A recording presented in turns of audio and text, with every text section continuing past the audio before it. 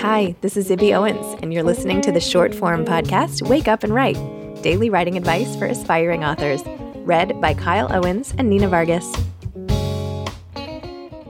Hi, I'm Nina Vargas, and today's writing advice comes from Nancy Johnson, an award-winning journalist and author of The Kindest Lie. Here's what Nancy had to say. Writing to trends won't do your book justice.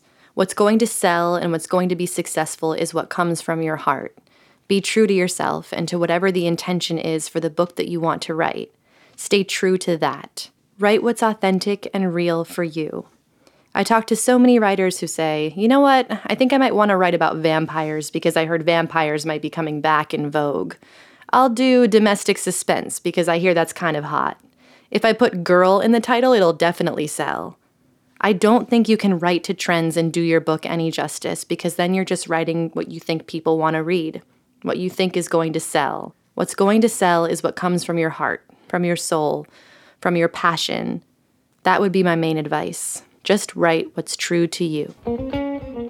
Thanks for listening to Wake Up and Write, a Zibby Owens production. If you want to hear the whole episode with this author, head to the Moms Don't Have Time to Read Books podcast. To submit your own writing and read an excerpt of this advice, head to Moms Don't Have Time to Write on Medium. We'd love to hear from you. Thanks to Morning Moon Productions and Danger Muffin for the music, and Steve and Ryan at Texture Sound for the sound editing.